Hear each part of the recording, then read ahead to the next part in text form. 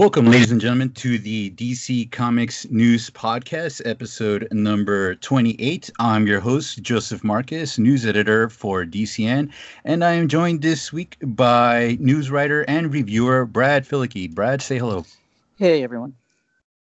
All right, thank you so much for joining us. It's just going to be you and me this week. Our colleagues are, tied up with other things at the moment, but, I think we can still have a good show.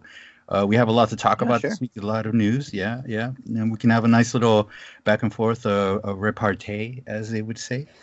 And I'm going to try to do better this week with the names. So I've been practicing a couple of them, so bear with me on that. But yeah, so we're gonna talk about we got a lot of movie news this week. We got a streaming and TV show news, and just a little bit of like comic book news to kind of tie it all in. So let's go ahead and get right into it. And our first story this week in the movie news is the announcement that Warner Brothers will not be hosting any Hall H panels at San Diego Comic-Con. Now, if you're not familiar with those panels, there's Hall H is a big giant hall right there at the San Diego Convention Center where Comic-Con takes place. Big audiences, and it's usually historically been the area where whether it's Marvel, whether it's Warner Brothers, but there's usually a lot of the big celebrity panels take place. For example, last year we had both the Aquaman panel, had Jason Momoa there and Nicole Kidman and a bunch of people from Aquaman as well as Shazam, Zach Levi was there. So traditionally, yeah, it's kind of been the kind of the focal point for Comic-Con, and there's usually a lot of lines, big long lines, but apparently Warner Brothers will be a no-show. And so, Brad, I want to ask you, what did you think about when you heard this news? Well, I think it's definitely a bummer. I think we would have all liked to have seen Wonder Woman footage and Birds of Prey and, of course, Joker. Mm-hmm. But it also kind of, it wouldn't surprise me if maybe they're just not ready to show stuff from Wonder Woman or Birds of Prey. They might still be working and really want to get the right trailer, the right sizzle reel, whatever they're going to show. They might not just be ready. But the Joker absolutely should be ready by now, because that movie's coming out just in October, and that's not that far away in the grand scheme of things. So it's kind of surprising that Joker's not going to have a presence. But what the caveat is that they really push the fact that they're going to be bringing kind of their horror side of Warner Brothers with a focus on It Chapter 2. Now, I think that genre-wise, if you were going to do some kind of Warner Brothers horror thing, Joker could possibly fit in that. So I think that there might be a possibility that we will hear a little bit more about the Joker movie at San Diego. So we'll see.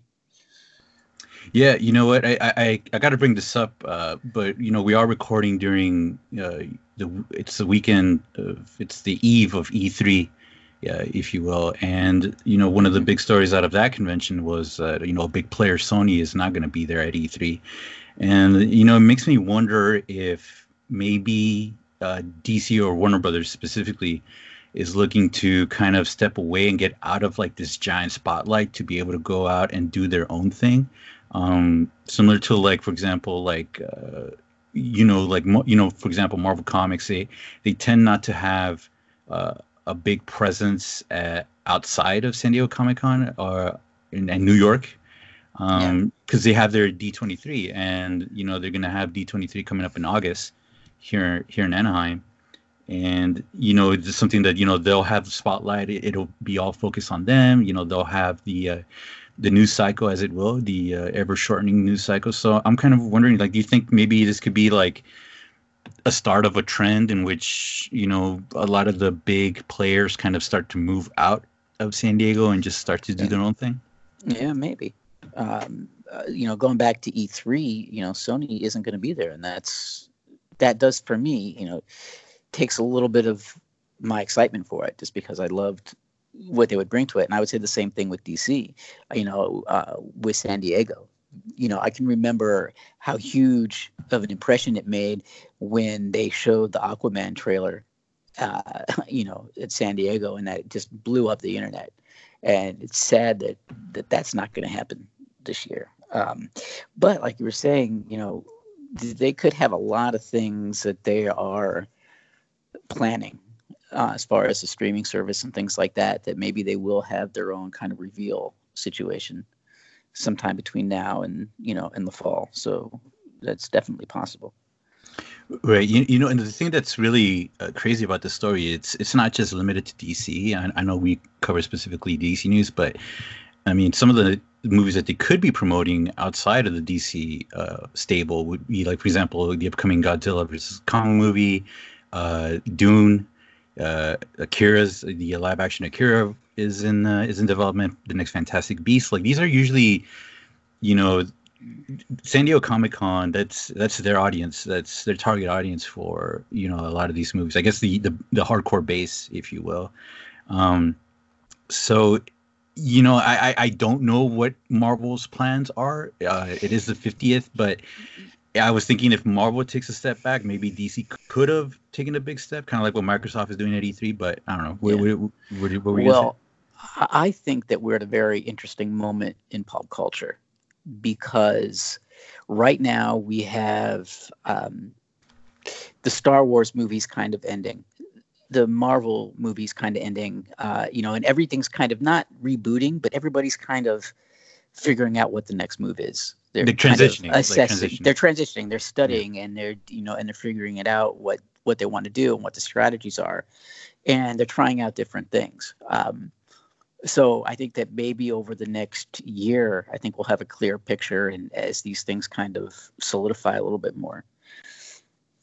Yeah. And with DC, it's the same way, because I think that they're really kind of doing the same thing, because the successes that they've had and the kind of setbacks that they've had, they're really trying to learn from those. And that's why, they came out and said, well, we're focusing on these filmmaker driven movies rather than trying to tie everything together. And they're trying to figure out the best way to do that. So maybe next year's conventions will have a bigger presence for some of these bigger companies and properties. Yeah, and I mean, not to say that there's no Hall H panel, but there could still be a presence there. Like, again, there's going to be a lot of people from the various different outlets are going to be there. They're going to be in town, so I can imagine they're still going to do interviews while they're down there. Like, I can totally see, like, maybe Gal Gadot still being in town to do some interviews with different people. And one thing I wanted to point out is, as of this moment, we don't know how this affects the TV side of things. Whether the Warner Bros. Will kind of pull back on their television presence, we still don't know that part of the the convention. What's going to happen with that? But one thing that we can confirm is that they have announced that they're still planning on doing. They're actually stepping up their booth presence for both DC Comics and Warner Brothers. And I did want to bring that up because, as I've gone to, San Diego the last couple of years, and I remember specifically last year, one of the big moments of that show was when the cast of Aquaman went to the actual DC booth that's on the exhibit floor, in the main hall. Mm-hmm. And I mean, the world basically stopped during that. I had to get in there really early just to get kind of I was like somewhat front row, but it's just really hard getting in that booth. And there was just like a huge crowd, and you can just hear the roar of the crowd as they walk through, as they were approaching. I mean, Jason Momoa, everybody just gonna stop to get a glimpse of him, and Amber Heard and Nicole Kidman, I think, and Patrick Wilson, and everybody was there. So I'm hoping that maybe not Hall H, but maybe still kind of do that for the fans. Maybe have something going on like at the booths, or just have some sort of presence like throughout the hall. But I mean, we're just gonna have to wait and see, I guess. Yep. Yeah, we'll see. All right. Fingers crossed. Yeah, fingers crossed. It'd be so funny if they actually, people, like I said, like we were talking about, people start pulling back from the big presence, and then Comic-Con becomes another just comic book convention like like in the old days. Yeah. That'd be wild. All right, so we're gonna go ahead and we're gonna move on here to some more news related to the DC movie universe, or I guess what's left of the DCEU. I know it's kind of waning day by the day, but during this announcement of not being able to be at Hall H, Wonder Woman 84, and specifically Patty Jenkins, the director, took the opportunity to tweet out a picture of Wonder Woman in her new costume.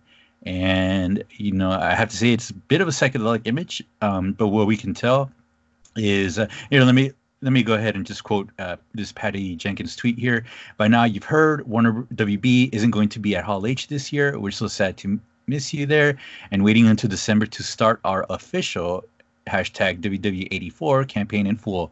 But the truth is, we can just barely wait. And that was tweeted on June 5th, and we got this image. And yeah, we got a fully armored Gal Gadot, and what appears to be it looks like gold, but I mean, there's just a lot going on in this picture. So, Brad, like, what did you think when you saw the image? That's exactly what I thought. There's a lot going on. I do love the colors, and it does have a very 80s feel. But I really dug it. I think the armored's a cool concept. So yeah, I kind of like it. But I am kind of bummed that we have to wait until December for a full push, but everything so far seems to point to the fact that it'll be worth the wait. So keep at it, give us a great movie. Right. As someone who's planning on going to San Diego this year, I can tell you that was probably the one thing I was looking forward to the most, is having a chance to see Gal Gadot down there. So, again, I was really disappointed by this news. But as to the image itself, I do like it. I think it's really psychedelic. It really kind of vibes with the that whole 80s vibe you're talking about. But I do have to kind of, pause for a moment. And, when I look at this image, I love the image itself, but it makes me wonder, like, I don't think this is what the final look in the movie is going to be. And I don't expect her, like, is this going to be like what the armor looks like in the when the movie's all wrapped up and released? I kind of wish I saw kind of like a better image of what she's going to look like in the movie with this armor. And again, it just, and not to put it down or anything, it's just the image kind of, and I still love it. It's just kind of a little bit garish, for me, just a little bit though. But again, I just kind of wish I saw kind of like what I can expect to see in the movie itself.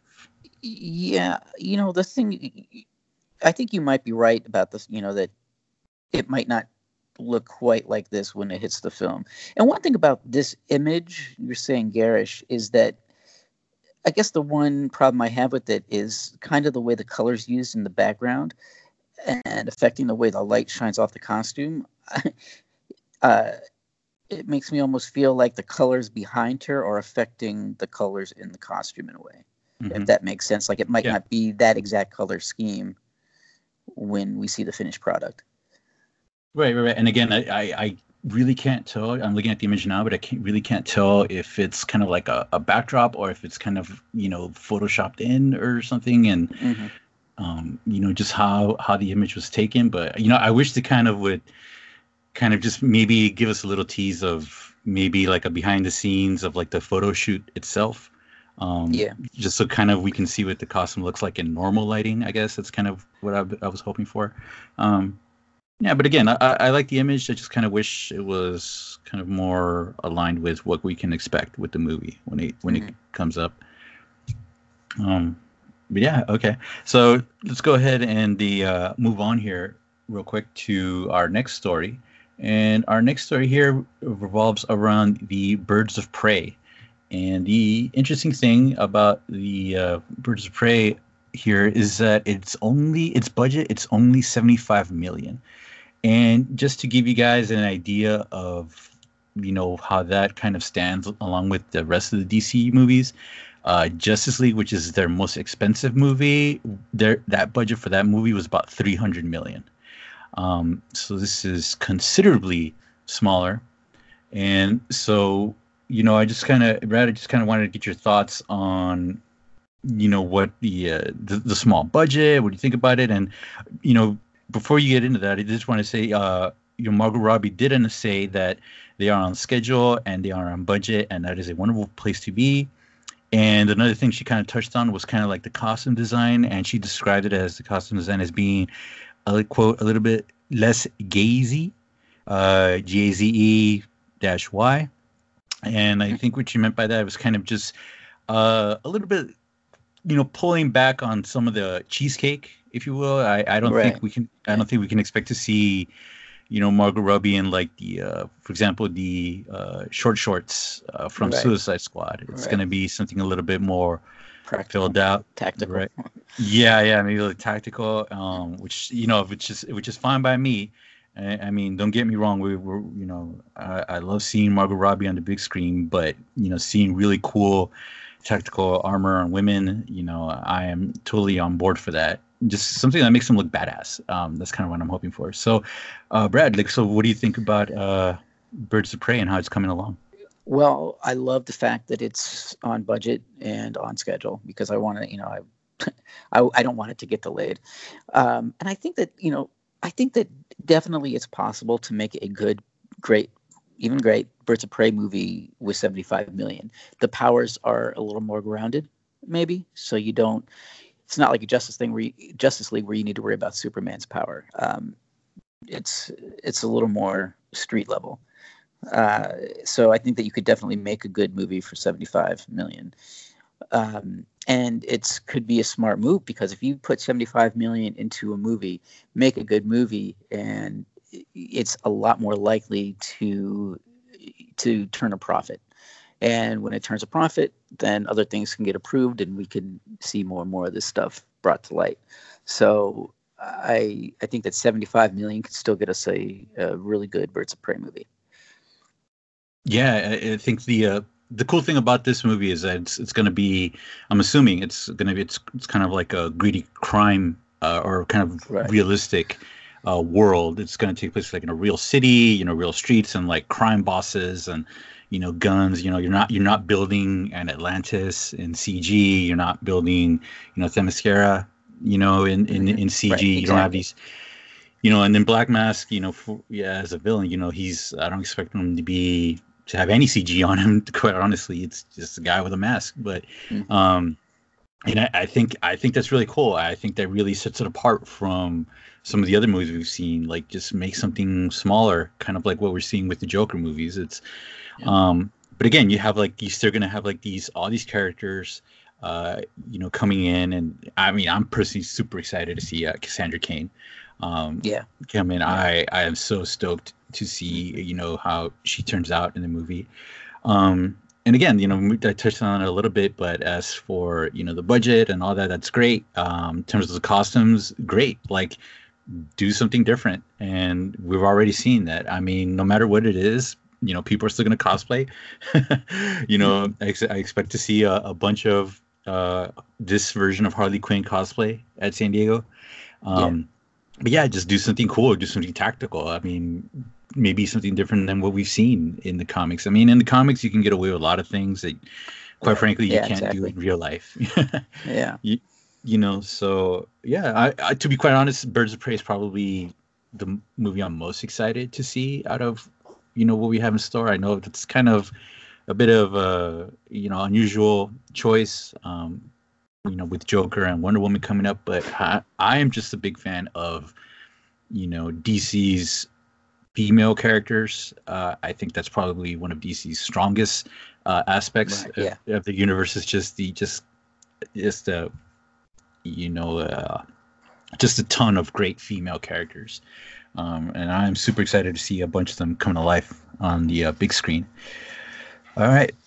So with that, we're going to go ahead and move on in our movie news, and we're going to go into to Black Adam. Black Adam, which is the story that the Dwayne the Rock Johnson is currently attached to, and now pretty much it's all but settled that the movie will have a director. Well, we know the director, who the director will be, and that is Jean Colette Serra. Um, and I practice saying that, folks. So actually, I did have to look it up. So I hope I said it correctly, but we're gonna go with that. Um, and so he is going to be the director on this movie, and the Rock has kind of touched up on it a little bit, and the Rock, he tweeted out, and he has worked with him before on I believe the movie's called Jungle Cruise, and yeah, so let's go ahead and Brad, what do you think about this director, and what we can expect from Black Adam? I really like the fact that we're getting more concrete news. The Rock has been pushing for this role for so long now, and the fact that Shazam was a success gives it that much more of a push. So I'm glad that it seems like it's going to be coming closer to a reality, because when a star really wants the role, and that goes so far into making a good movie. That's one of the reasons why, going back to Birds of Prey for a second, is that Margot Robbie loves playing Harley Quinn, and fans seem to love her too. She was, far and away the best thing for Suicide Squad movie. So I think that just the fact that the star really wants to do it is a positive sign. And as far as the director, he hasn't done a lot. I did see The Shallows, that shark movie that he did with Blake Lively. It was good. I can't say that anything jumped out to me as like, wow, he needs to direct a superhero movie.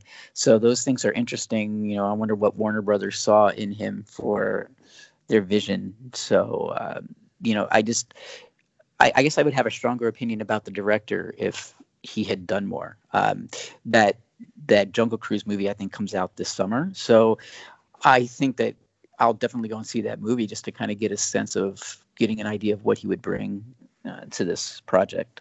So, right. Yeah, it's, I'm just, at the end of the day, I'm just glad that it's one step closer to being made. Right. And again, I'm not too familiar with this director's work, but again, I'm happy to see that Black Adam is finally kind of, I guess, accelerating production. It's been rumored for years. It's probably the longest rumored movie at this point. But yeah, after just looking at the some of the news that's out there, some of the news stories, they mentioned that some of the insiders have said that ever since the the relative success of Shazam, which note that movie only cost had a budget of only 100 million, but the success that came from that movie with such a small budget really accelerated Warner Brothers and DC's desire to make Black Adam as soon as possible, and quite possibly set up that that big matchup between Shazam and Black Adam. And really, because if they didn't believe in the project as a standalone, they probably would just have scrapped it and make Black Adam the villain in the first Shazam movie, because he is kind of Shazam's arch nemesis, kind of like the Joker or Lex Luthor. Mm-hmm. So it seems to me that Warner Brothers always had a plan for this movie in the back of their heads, at least. So I think it's a good sign as well. Right. And I think we mentioned it a couple weeks ago in a previous episode, but we were talking about how, The Rock comes from that wrestling background. And so you have kind of like the opportunity you give Shazam his movie, and then you give Black Adam his movie. So now you kind of get familiar with both characters, and that kind of really sets up this confrontation, like you would see like in a well choreographed wrestling match, just the establishment and building up the hype and the drama. I think that's maybe something that might have been lacking from Batman vs Superman. If you would have had a Batman movie to kind of establish Ben Affleck, I think that kind of might have helped that movie a little bit, but we don't want to go down that rabbit hole. Right. So BVS, we don't want to go down that rabbit hole. But yeah, so I think again, I'm just excited to see how this movie plays out. And All right, so let's go ahead and move along here. And we do have, and this is kind of an interesting one because, to be quite honest, I didn't know that this was kind of a thing. And, some of my listeners might not know this, but, there was a collaboration in which we had a comic book uh, based on Django. And if you don't know the Django character, he is from Quentin Tarantino's movie Django Unchained. And there is a kind of a crossover between that character and Zorro, from the Mask of Zorro fame. So there was a comic in which, those characters kind of, met up. And now it appears that that movie is in development. And it looks like we're going to have Quentin Tarantino serving as producer, and we're going to have a Jared Carmichael serving as screenwriter. So Brad, like, what do you think about this potential crossover? And did you read the comic by any chance? I did, and I liked it, but it's been a while, so I'd kind of have to refresh a little bit about, the exact story. And when I found out that this was a plan, I almost thought about rereading it, and I thought, no, I kind of want to hold back on that because I kind of want the story to be fresh as I go and see it. I'd be a lot more skeptical about it in general if Quentin Tarantino wasn't involved. The fact that even if as a producer, the fact that he's involved gives me a little more faith in it. Because I'm always skeptical of these kind of crossovers. It's hard for them, Alien versus Predator, Freddy versus Jason, blah blah blah. Not necessarily the best movies, but Right. I don't think that if Quentin Tarantino is going to put his name to something, I don't think it's going to be something that's going to be garbage. So he must see something in the script or the presentation. So yeah, if he gives his blessing, then it gives me faith in it. Yeah, I'm trying to think of some of the other movies in which Tarantino has served as producer but not as director. The Grindhouse features, were those that Tarantino directed, or? Well, he directed Death Proof. He directed one Okay. of the movies, and then Robert Rodriguez did the other one. But I think that they both kind of, did a lot behind the scenes producing and all that with those movies. Now that you mentioned, now that you just brought up his name, but Robert Rodriguez, I think that would be a pretty awesome director to have attached. Oh yeah, he would be perfect for it. Yeah, I mean that would be, man. You get him involved. Oh man, I would camp overnight to be the first to see that. And then to go even further, you have the connection between Robert Rodriguez and Antonio Banderas, Mm-hmm. who was in Desperado and played Zorro, if I'm not mistaken. Yep. And according to this news story, it says that this is an older version of Zorro. So that would be perfect. Look, we just set up the movie for them right there. Yeah, there you go. I hope I hope you're listening. Please send a check to. Yeah, right. So there you go. See, so now you got Tarantino producing, Robert Rodriguez directing, we got Jared Carmichael screenwriting, and then we're gonna have Jamie Foxx reprising his role, and then we got Antonio Banderas as the older Zorro. Perfect. And I do think that Jamie Foxx does come back. That definitely lends even more credibility to it, I think. So, yeah, let's fingers crossed again. Yeah, to be quite honest, it's almost, I don't even think they should do it unless they can get Jamie Foxx. Right. Oh yeah. I mean, that's definitely kind of like one of his more iconic performances and more notable ones. I mean, Jamie Foxx has done a ton of great work. But in recent years, I think a lot of people, Django's definitely one of those movies that stands out in a lot of people's minds when it comes to Jamie Foxx. Yeah. Yeah. So, yeah, hopefully, people are listening and they take our advice, and then, this comes to fruition. All right. So that kind of wraps up our movie news for this week. And so we're going to go ahead and we're going to take a quick little break. We'll come back with some TV news. But for now, here is a word from our sponsors. This is Seth Singleton from DC Comics News, here to tell you about the Spinner Rack. Each and every week, DC Comics publishes so many great books, it can be hard to decide where to invest your time and money. And that's where the Spinner Rack comes in. The Spinner Rack is my honest attempt to rate, review, score the top 5 books from DC Comics each and every week. How can you listen? It's easy. All you have to do is go to your favorite platform, subscribe to DC Comics News Podcasts, and wait for the new episode to load up. Join me each and every week as I sift through the best from DC Comics and pick my top 5 books. Can't wait to share them with you and to hear your scores when you share them with us, right here on the DC Comics News Podcast. Hey there, everybody. This is Josh Rayner, Editor-in-Chief of DC Comics News. Are you planning on heading to Wizard World Comic-Con sometime this year? Well, we have a great deal for you. If you are planning to do so, you can get 10% off your ticket purchase by using the code DCNEWS at checkout. That's DCNEWS at checkout to save 10% off your tickets for Wizard World. And that's for any city that they will be doing. So make sure you head over to www.wizardworld.com/tickets and use the code DCNEWS for 10% off. Back to you guys. All right, and we're back, and we're going to go ahead and dive right into the TV and streaming news. And if you've been paying attention this week, you know that the big story out of the DC television universe revolves around the Swamp Thing, the saga of the Swamp Thing, if you will, pun intended. Apparently, it was announced that after the episode debuted last Friday, that the show will be canceled after its first season. Which really shocked a lot of fans.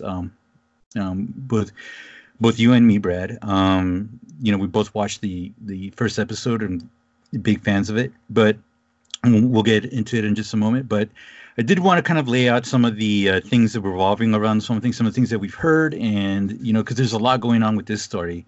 And if you folks recall, there was earlier this year it was announced that they were actually cutting down the number of episodes. They were going from 13 episodes down to 10. And a big reason for that was over creative differences. And, at the time it was announced that, some of the executives were kind of looking for a show that was kind of more in line with the CW brand of DC shows, whereas others kind of wanted to lean hard into that horror aspect. But apparently, probably the big reason is the Swamp Thing the cost of the producing the show was just skyrocketed.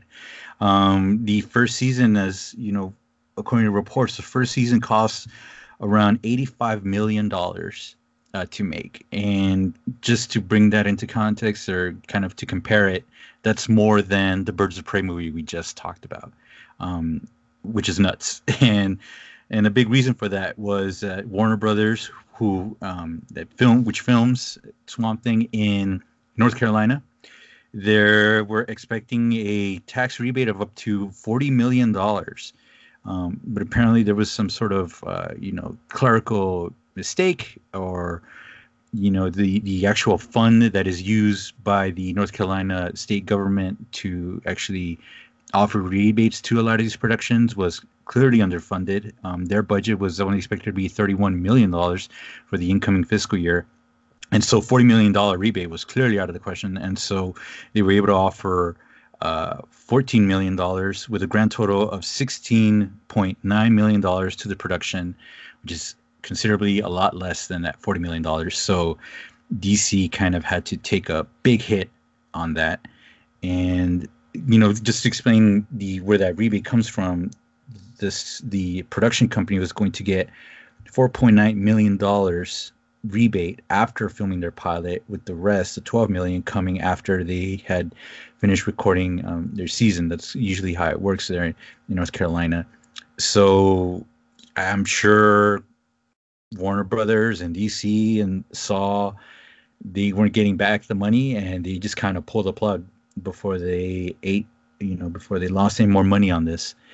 So, Brad, I know there's kind of a lot there. There's a lot of numbers that I just threw out to everybody. I hope everybody was able to follow that. Still kind of sifting through what's going on here. But yeah, what are your thoughts on Swamp Thing? I just think that you just have to, you could throw those numbers out, and at the end of the day, all that, what that really comes down to is that they just couldn't afford to make the show.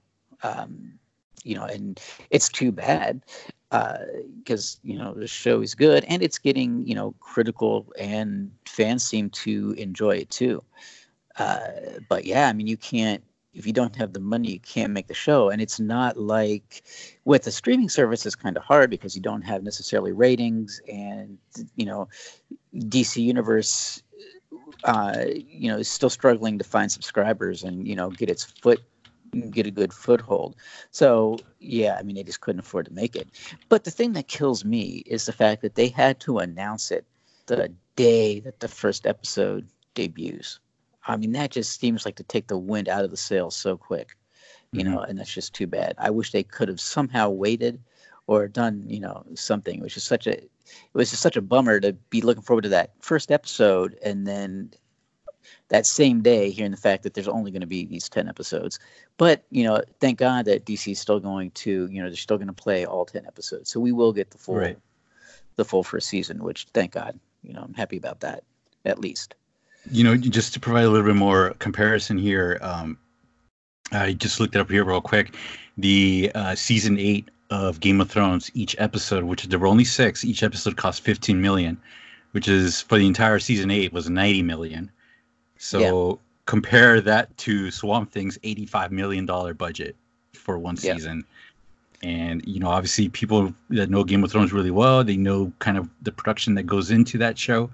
I don't think Swamp Thing is going to be anywhere near that level of production. But yeah, it was one of those things where like, whoa, we're spending how much? And they spent that much because they thought they were going to get a certain percentage of that back automatically. And if that doesn't come to fruition, then that's capitalism, I mean, that's got to be what it's got to be, and that's just a shame. Wish that could have worked out better.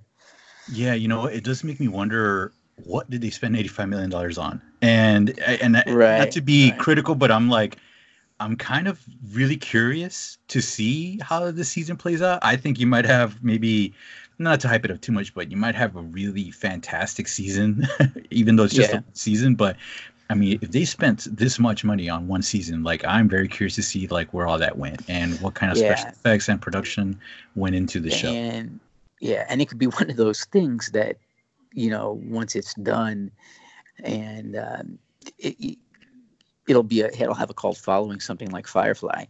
But the problem with that is that nobody really buys Blu-rays and DVDs the way they did. So, that's going to be harder for the show to do because people just don't pay attention to those releases as much, which if they didn't see it now on the streaming service, it's going to be harder to be exposed to that through other means. So, it might be a cult hit, and, we'll see how that season plays out.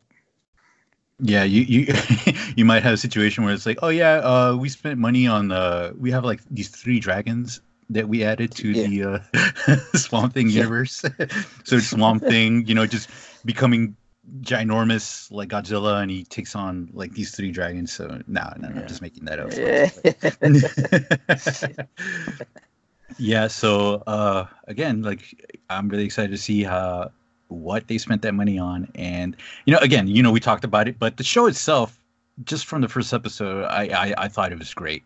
And I did mention last week that I don't know if you quite agree with me, Brad, but I kind of teased a little bit how there's that one scene that kind of felt like John Carpenter's The Thing, just really kind of like WTF, like, what am I looking at right now? Which just really sold me on the show. I haven't seen the second episode yet. I'm probably gonna watch that tonight. But yeah, I'm excited to see how this show plays out. Yeah. So let's go ahead and continue on with our TV news. And it was announced this week that Lucifer, that just came back to restarted its 4th season on Netflix. They announced that the 5th season will be the final season. So, Red, I know you mentioned you have watched a little bit of the show. So I kind of wanted to get your thoughts on Lucifer and how it's going. And are you sad to see it go? I am sad to see it go. But one thing that gives me a little ray of hope on this is that the showrunners came out and said we get to end it the way we always wanted to end it. They said that we basically had 5 seasons planned. So generally, when that happens, I think that the series finales of those type of shows generally work out better. So I'm glad that the story gets to be told in the way that the showrunners wanted it to. So if we have to end, at least we'll end on a high note. Mm-hmm. Yeah, just to quote the showrunners here, we have co-showrunners Joe Henderson and Ildi Modrovic, and he says, well, we are so incredibly thankful to Netflix for resurrecting our show last season and now letting us finish the story of Lucifer on our terms. Most importantly, we want to thank the fans for the incredible passion and support. The best is yet to come. And to that, Modrovic added, I mean, holy crap, it's just been great. I don't know if I could ever handle it when bad reviews came or something, because I feel so spoiled and grateful now. We also have one another really fun toy to play with that we know is going to be a big guiding factor in season 5. So we're excited about that too. So yeah, we have that coming from the showrunners, and as you mentioned, I think it's great that they're it sucks to see. I feel bad for the actors because for them this is a living, this is how they make their money. But in terms of storytelling, I'm a big fan of just something gets wrapped up, and having the show just have that opportunity to kind of like, okay, we got one more season, we got to wrap everything up, and just having the room to breathe and really kind of cap off the story the way they wanted it to. I'm glad they're getting a chance to do that. For some reason I keep thinking, and some people might hate me for saying this, but with like The Office, hugely popular show, that show might have gone on a bit too long, especially after Steve Carell left. That might have gone on too long. Not to say that it was horrible, but it just felt different when you kind of maybe continue to add season after season, just to kind of get a paycheck from it. Yeah. I'm glad when they're really concise and just kind of like, okay, we're gonna wrap this up and move on. So yeah. And I guess one positive silver lining as far as the actors are concerned, I think the one thing about Lucifer is it kind of gave a lot of the actors on the show a bigger exposure. So I think that gives them, it's going to open up doors for them going forward after this. So I definitely don't think it'll be the last we hear out of these actors unless they chose to retire. So I think that we'll see good things from them down the road too. Yeah. We're just gonna have to wait and see. So with that, we're gonna go ahead and move on into the news here, and we're gonna talk about a leak that came out this week with regards to a possible Warner Media streaming service. Now, as you guys probably know by now, there's a huge merger between AT&T and Time Warner. Time Warner is the parent company of DC Entertainment, which owns DC Comics, and all those properties. So, after the merger, and it really should come as no surprise, but, most people were expecting some kind of giant streaming service that takes all these properties that are kind of under their, and that are in their stable and put them on, on another streaming service. As of right now, the leak said that the amount for this monthly service would range somewhere between $16 and $17, and that does seem high compared to some of the other streaming services that are out there right now and are about to come. But they did say that it would include HBO, which currently retails for about $14.99 a month, and Cinemax. So if you have an HBO subscription, you take that plus Cinemax plus the rest of the Warner Media, and it'll be all kind of collaborated into this one Warner Media streaming services. Now, a bit of a side note here, but it's still related to the story. There was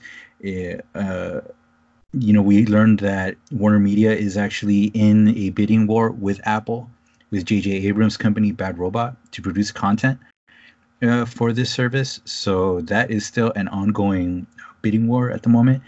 And more specifically towards, to us here at DCN, is we don't know how this is going to affect DC Universe, the current DC Universe app.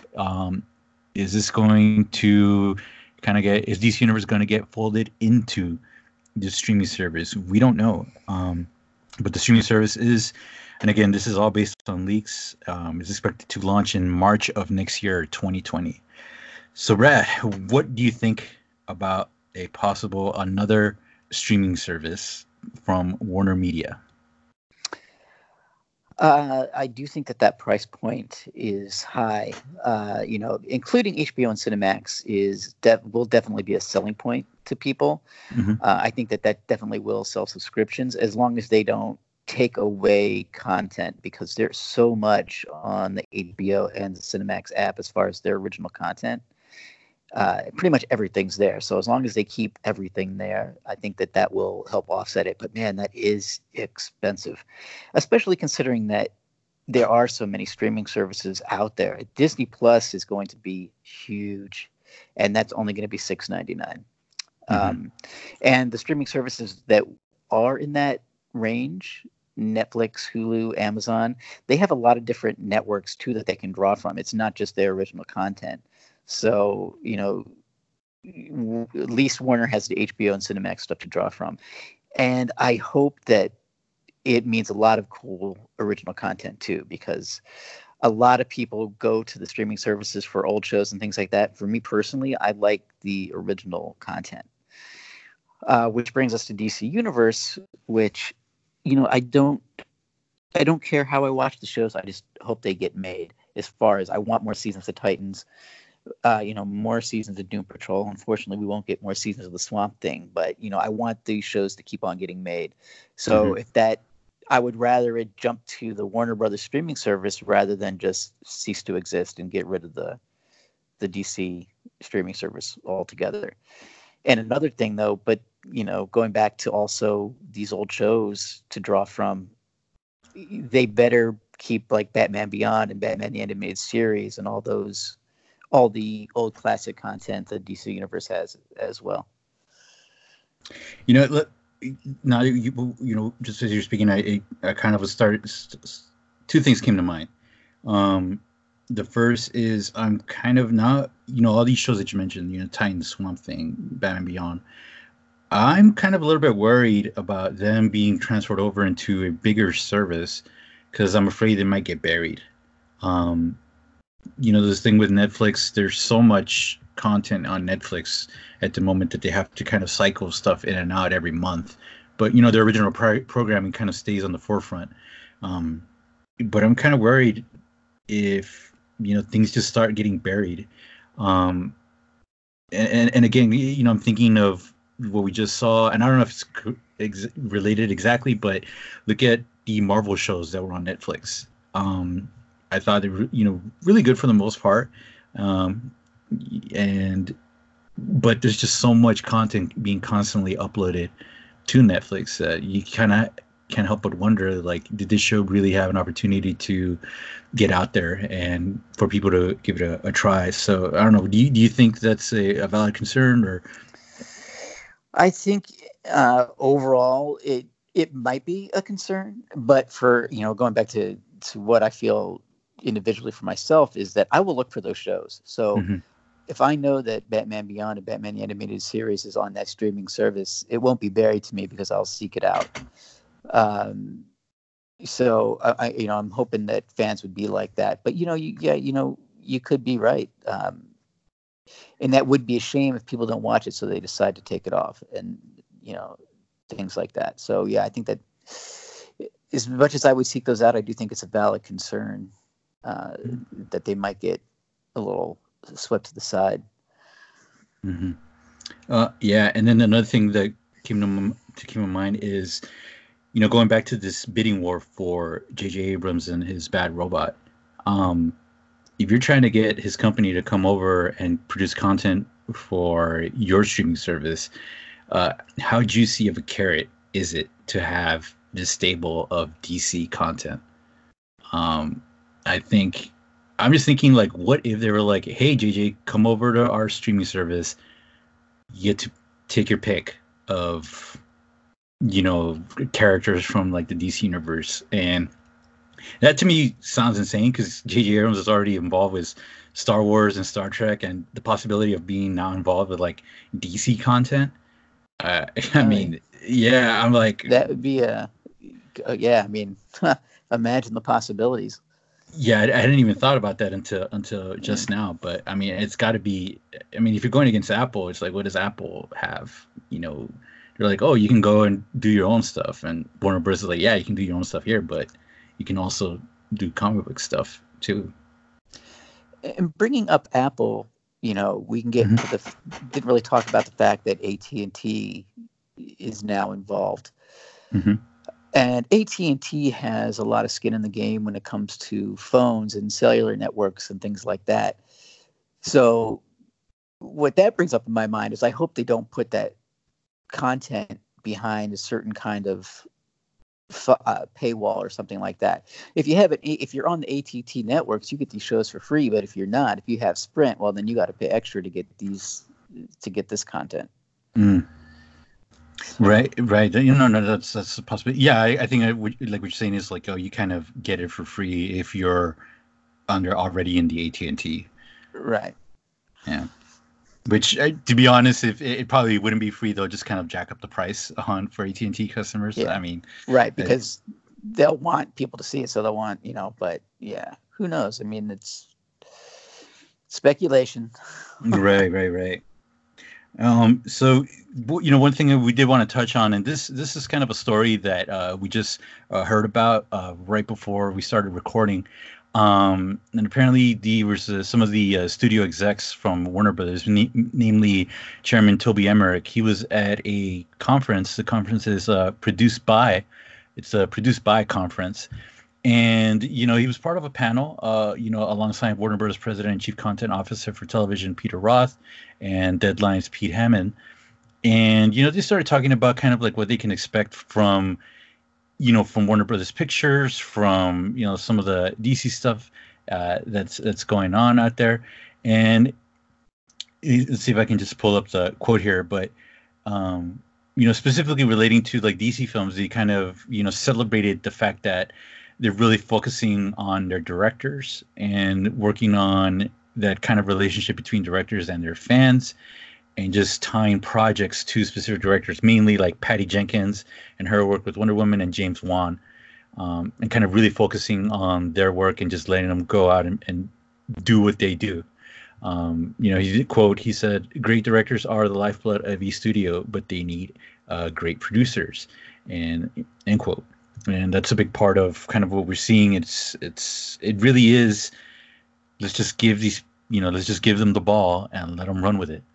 To use a sports terminology here, but I think the quote that really stands out to me is, they were asked specifically about the Disney Fox merger, and Emmerich said, Fox and Disney, I'm jealous because they will be the number one producer for the foreseeable future, end quote. But he also went on to say, this will, quote, will allow us to take risks on films they normally wouldn't consider, end quote. By they, I assume they mean the studio.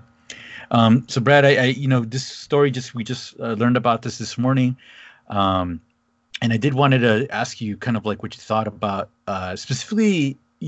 At least for me, that quote really stands out to me. The idea of being second and really taking risk, and again tying it, to go back to our previous E3 comparisons. PlayStation has just been killing Microsoft. PS4 has been killing Xbox One in terms of sales, and that has led to kind of Microsoft taking more risks and being more consumer friendly, more fan friendly. Again, taking more risks, buying more studios, being really aggressive in order to kind of close that gap. So let me ask you this: like, what do you think about these comments from Emmerich, and what do you think they mean for the future of DC movies? I think it plays into why we're getting so many of these little tidbits about these possibilities, like a Booster Gold movie, the Trench movie, all these little things that are coming out, because they are willing to take chances. And if a director has a good pitch, and they want to take a risk on it, great. If that gets us a Plastic Man movie, or going back to the Trench, if it gets us a Trench movie, yeah, take those risks. I just, I keep coming back to the fact that I just like these things existing and getting made. And I think that a lot of times when you take those risks, that makes for some really interesting art. So I think that whole number 2 thing, I think that that's going to give us some very interesting content over the next, 5 years. Yeah, I kind of really enjoy his candor and just being so forthcoming and just say, hey, listen, the other guys, they're going to be number 1. They're going to be number 1 for a while. So let's kind of, this is what you can expect. They're going to be number 1 for a while. And so we're going to be number 2. We're going to do our best to stay at number 2. And we're just going to kind of focus on doing the best that we can. And we feel that the best way to do that is to give really talented creators a space for them to create great things. And I think that's I just think that's awesome. And I think considering, I want to be nice here, but the kind of the minutia of the DCEU and kind of things stalling and things being in development for so long and just things dragging on and on and on for years now. It feels great. I think it feels great to, if you're a DC fan, you should feel good. You should feel good about the future of what to expect. Kind of like the same thing again, to compare it to like Microsoft. Like if you're an Xbox owner, if you're a Microsoft fan, I think it should be a really exciting time. Tomorrow they're going to have their press conference. They're going to announce a bunch of new stuff. And so that should get them hyped up. And, I can't wait to see. It would have been nice if they had a Hall H panel so they can announce all these things. Going back to that. Yeah, going back to her earlier story. But again, maybe they might do something different and just have kind of like their own Warner Brothers spotlight or showcase, if you will, and just kind of, drop all these like, oh yeah, by the way, we're doing these, here's some trailers and here's some announcements, and this is our kind of what you can expect in the foreseeable future. So yeah, I guess that'll do it for TV streaming news. Is there anything else you wanted to mention there, Brad, before we move on? I think that's it. Okay. Move on. All right, then let's go ahead and move on. And as always, we love talking about movies, we love talking about TV, but none of this would exist if it weren't for comic books. And it's unfortunately, it is a bit of a light week in terms of comics. And so we did want to touch on just a few things, just to kind of hopefully satisfy your hunger for some comic book news. And there's a story in the out of comicbook.com in which a comic based off of Congresswoman AOC, which is Alexandra Ocasio-Cortez. She is there. There's a comic that will be getting a new cover after they received a cease and desist letter from DC Comics regarding that image. And if you're not familiar, you can go online and check out the image, and it features Congresswoman AOC, kind of dressed in kind of like a, in superhero attire, but it closely resembles, kind of like the Superman, Wonder Woman. You have Congresswoman Ilhan Omar in Batman gear, and then you have Bernie Sanders as Green Lantern on the cover. And a really funny thing here is the creators of the comic, I'm trying to find it, the Devil's Due Comics. They're really leaning hard into their cease and desist letter. So Brad, let me ask you about this. Like, what did you think about kind of this little controversy surrounding this comic? Devil's Due really doubled down with this new cover. Yeah. I mean, the whole Mad Magazine font, it's kind of brilliant in a way. But, I guess at the heart of it, I wish DC wouldn't have sent the cease and desist order, because I guess, my own political leanings kind of like, oh, come on. But, I'll be honest with you, I kind of appreciate the snarkiness of this cover. Yeah. Yeah, and again, not to get too political here, it's Yeah, it's kind of like it's like one of those things where like and again, I'm not trying to go down a rabbit hole here, but I'm personally not a fan of AOC. But again, if it wasn't for this controversy, I probably would have never heard about this comic. And this story kind of reminds me of I don't know if you remember early on, it was actually on our first podcast, the Second Coming comic. Again, it was a book that if it wasn't for all the outrage, coming from, the evangelical groups, we probably would never have known about that comic. And now that we know, it's kind of like, oh, well, we got to keep an eye out for that. So I feel like this is very much the same situation where it's like most people wouldn't have known about this comic book, but again, it's like like you said, it's very irreverent. It's definitely a parody. It has a mad lettering, so there's going to be people that are now going to keep their eye out for it.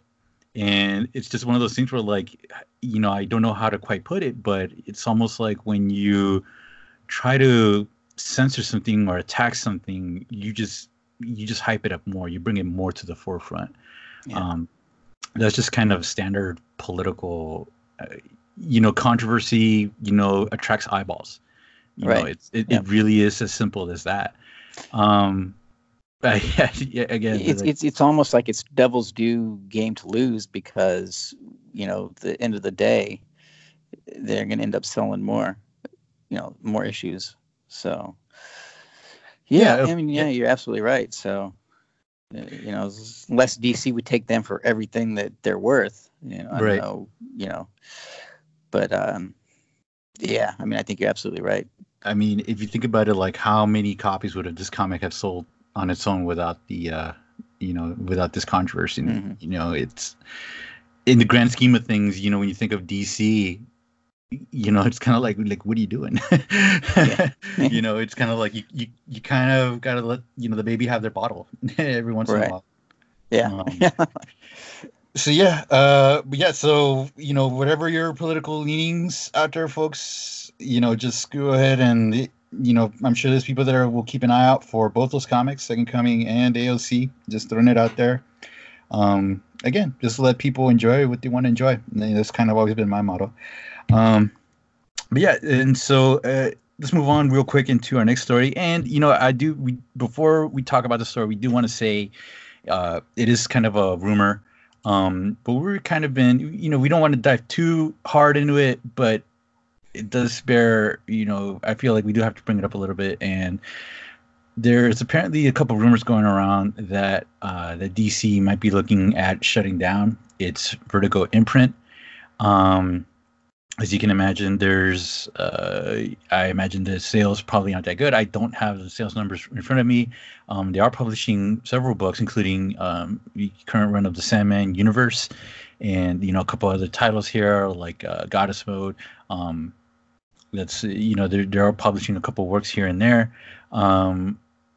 But one would think that maybe the sales aren't as strong as they would like. And, knowing DC, they really like to, again, kind of like flood the market with a lot of their titles. And so maybe some of these issues kind of go by the wayside.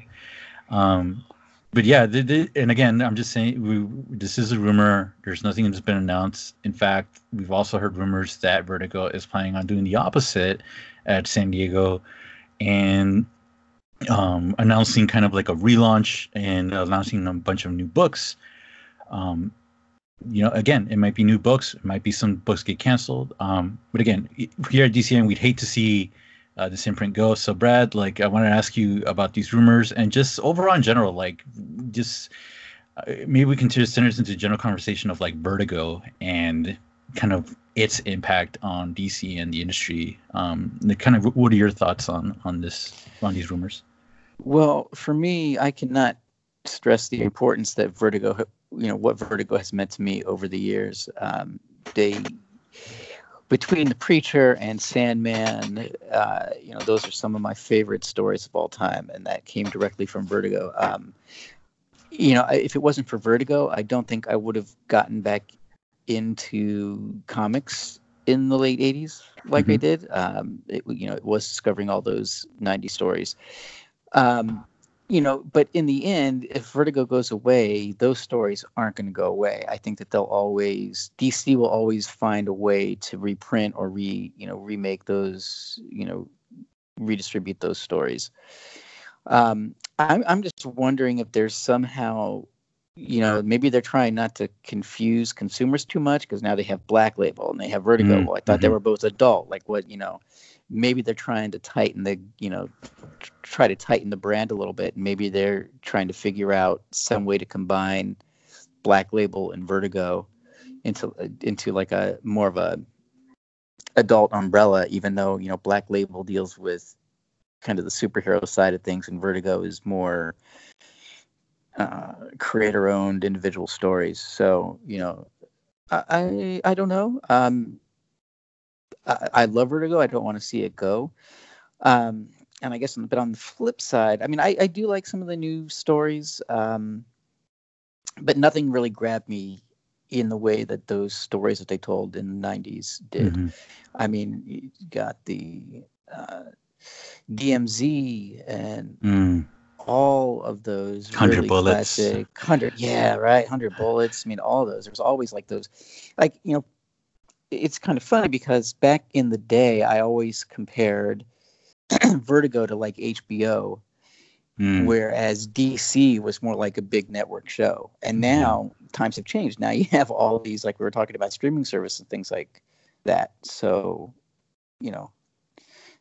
and I don't exactly know where I was going with that analogy, but you know what I mean. I guess there's so many ways that things are distributed and experienced, and Yeah, like you need like cable, whether it's cable or if it's cable on demand like HBO and Cinemax. Like you kind of need these things because that's how a Sopranos. That's how you get a Sopranos. You never would have that on network television.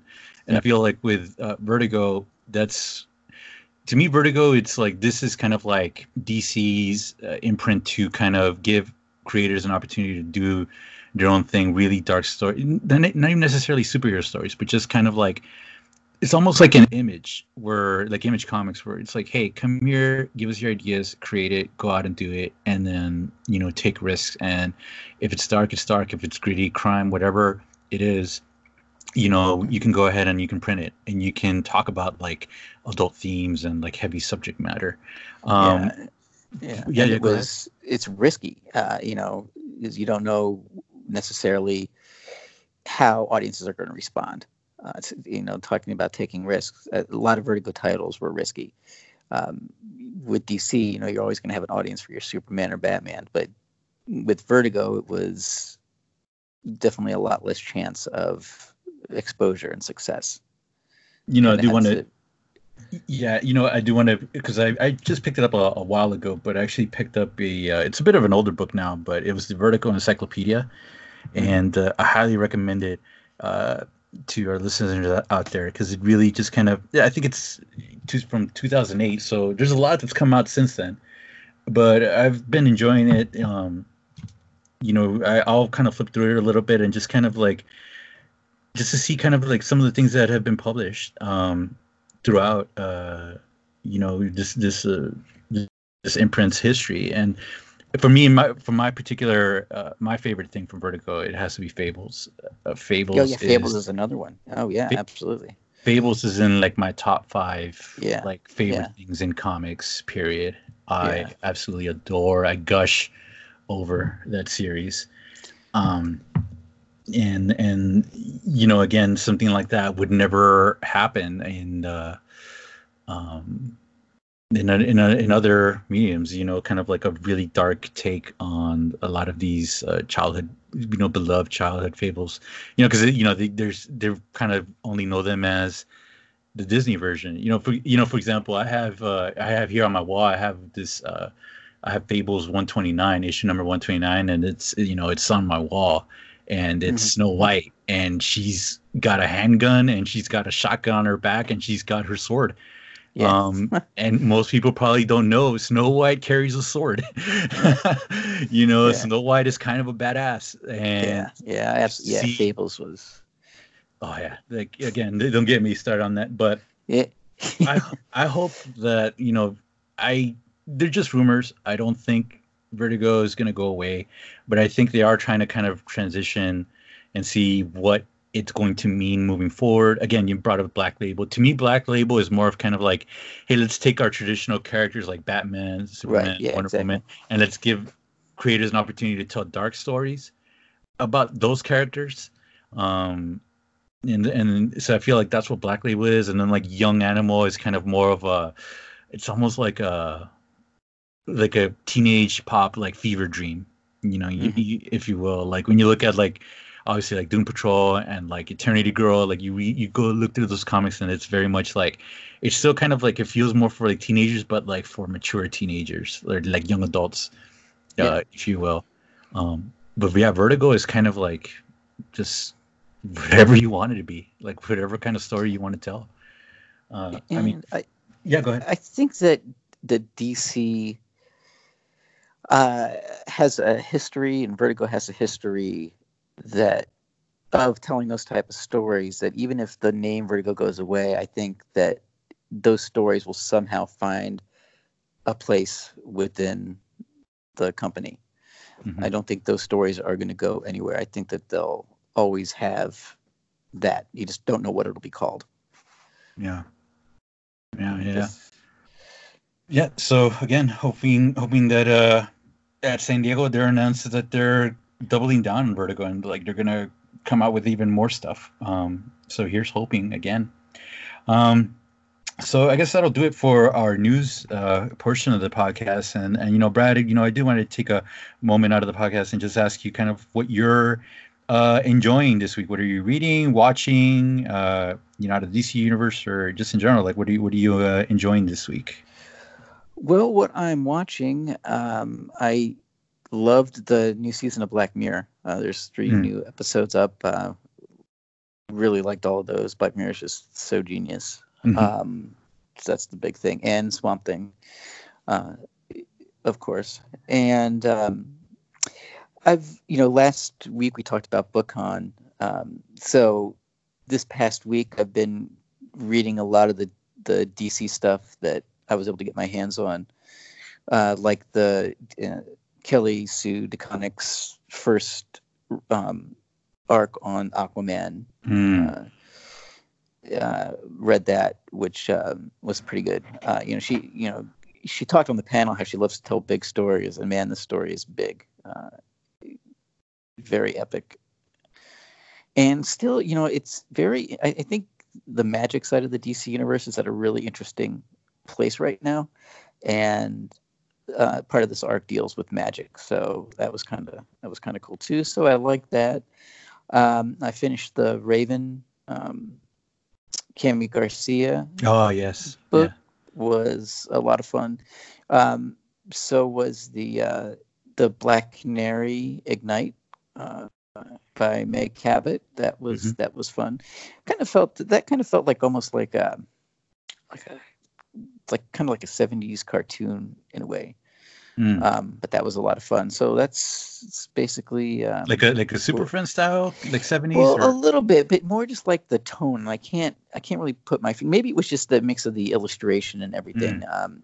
I felt like I was watching, maybe not necessarily 70 cartoon, but kind of like a light-hearted Saturday morning type cartoon.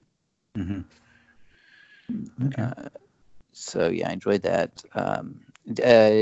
Did see Dark Phoenix, which was all right. Overall, a missed opportunity. I think that Mm.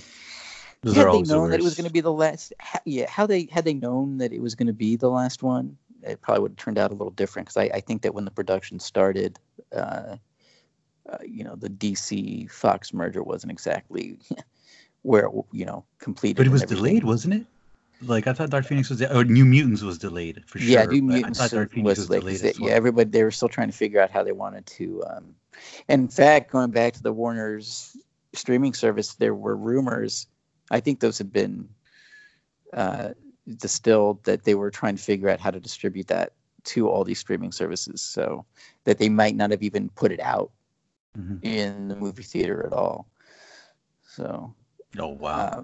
yeah, but now they're saying that it is going to come out in the movie theater. So anyway, but yeah. So yeah, that's basically what I've been reading and watching. Right on, right on. As for me, it's been a very busy week. We just, at work, we just started uh, work at it was our first week in our new office, and so there's a lot of, just a lot going on with that. So it's kind of been a bit of a long week, but actually in between, and again, kind of getting ready for E3, I found myself playing, uh, would you consider, I think what most people consider either the black sheep or the redheaded stepchild of the Arkham games, and that's the Arkham Arkham Origins. Origins. Yeah. Yeah, yeah. I I know a lot of people. It's considered, everybody loves Asylum, and people love some people love the kind of the epicness of like Arkham City, and people hate the Batmobile in Arkham Knight. And Origins has kind of been like the forgotten one. Again, it's not a Rocksteady game. It was made by WB Montreal, but I've always kind of found a soft spot for it. The best way I could describe it, the best way I could describe it I told my friend that, Arkham Asylum and City, they very much feel like you're playing Batman in a comic book. Origins to me feels like you're playing Batman from the Christopher Nolan movies. Right. Yeah. Yeah, like Origins. Well, yeah. I've loved that. Going back to the Christopher Nolan thing, the way Bane was portrayed in Origins was a lot of fun. I guess that fight on the rooftop. Yeah, was always one of my favorite parts of that game. And I was wondering, how are they going to turn that Bane into the Bane that we got to see in Asylum and City? I don't know. But they did, and I was like, wow, that's just cool. Venom. And just blame it on Venom. Yeah, and I liked the detective-y part of Origins as well, and I liked Black Mask in it. And yeah, I do think it gets a bum rap. And speaking of Rocksteady and E3, man. Yeah, I was going to get into that. They're not going to be there again. I cannot wait for at least some concrete announcement from them about what's coming next, because those Arkham games, I think, are right underneath Final Fantasy VII for my favorite video games of all time. Mm. Yeah. I think again, I'm replaying Origins. I've only completed it the first time, but I kind of just went through the story. So now I'm kind of going back and going into a lot of the side missions, which revolve around specific villains, and going through the Riddler challenges and all that. And again, I can understand why some people won't like it, but again, I feel like it's the difference between the comic books and the Nolan movies. You have more realistic villains. Like you mainly deal with like the assassins and stuff for the most part. Like Deathstroke, for example, you have just a great fight, between Batman and Deathstroke. That was another great part of that game too. Yeah, that was a fun boss fight.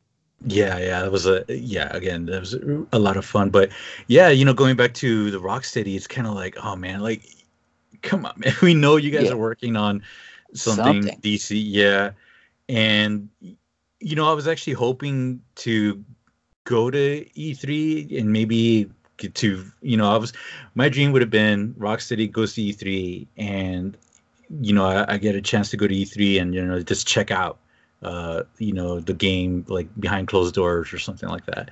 But they never announced anything. So I never thought it would be, of applying to go to E3, because, it's mostly unless it's like Injustice or, one of these games, there really isn't much reason for us to go to as DCN as an outlet to go. Right. So yeah, it was a big letdown for me. But again, I'm still gonna enjoy E3. That's probably gonna be my focus this coming week. Probably comics might take a step back this week. Yeah, me too. I always make a point to watch all the press conferences. Oh yeah, like I'm having friends come over. We're watching the press conferences, and again, it's sad to see Sony not being there, but what are you gonna do? Right. I mean, for the past 3 or 4 years now, Sony's always had their press conferences streamed to theaters, and they were free tickets. So I've always been able to go to that, and that was always one of my favorite things to do E3 wise. And now it's like, man, it's not going to happen. So I just hoping that that the Microsoft press conference delivers. So we'll see. Yeah, but I just can't wait to see what Rocksteady's got. Yeah, because I remember having conversations with friends like, what could they do next? How would they do a Superman video game, or wouldn't it be cool to see something like a Green Arrow type game, or something like that? Or like or like space, like Green Lanterns and that sort of thing. Yeah, Green Lantern was another one. Like all these ways that and characters that or a Justice League game. There was rumors of that for a while too. So I just want to know. Right. Yeah. So with that, we're gonna go ahead and wrap up the show here. And Brad, what are you working on, and where can people find you? Can find me on Twitter, FlickyB1, and can find me on DC Comics News, writing news and reviews. So that's where I'm at. Right on. As for me, I'm at Joseph Marcus on Twitter and Instagram, although I don't use those platforms all that much, but I'm there. Again, I keep meaning to build that up, but someday I will. I do want to give a quick plug to, if I'm not mistaken, I believe it's next week. You, Josh, and Seth are gonna you're gonna have a special guest next week. Yes. Yeah. Yes, we are. And is it something that we can announce, or I don't know. I don't know. I don't. We'll tease it. So we'll tease it to our listeners. We're gonna have a special guest next week. Yeah. And we'll leave it at that. Yeah. And yeah, man, I don't want to get in trouble with like Josh. Right. Yeah, but anyways, yeah. So we'll go ahead and wrap this up. And folks, as a reminder, DC Comics News is now on all the major podcast platforms: Apple Podcasts, Spotify, Stitcher, and Google Play. So please head on over and subscribe to the podcast and rate and review our show. We'd love to hear from you and get your thoughts on on the show. You can follow us on social media on Facebook, Twitter, Instagram, Tumblr, and a YouTube channel at DC Comics News. And also, please be sure to check out the Spinner Rack, hosted by our very own Seth Singleton. That is also our sister podcast. It comes out every week, and that is right here on the DC Comics News Podcast Network. And folks, as always, read more comics.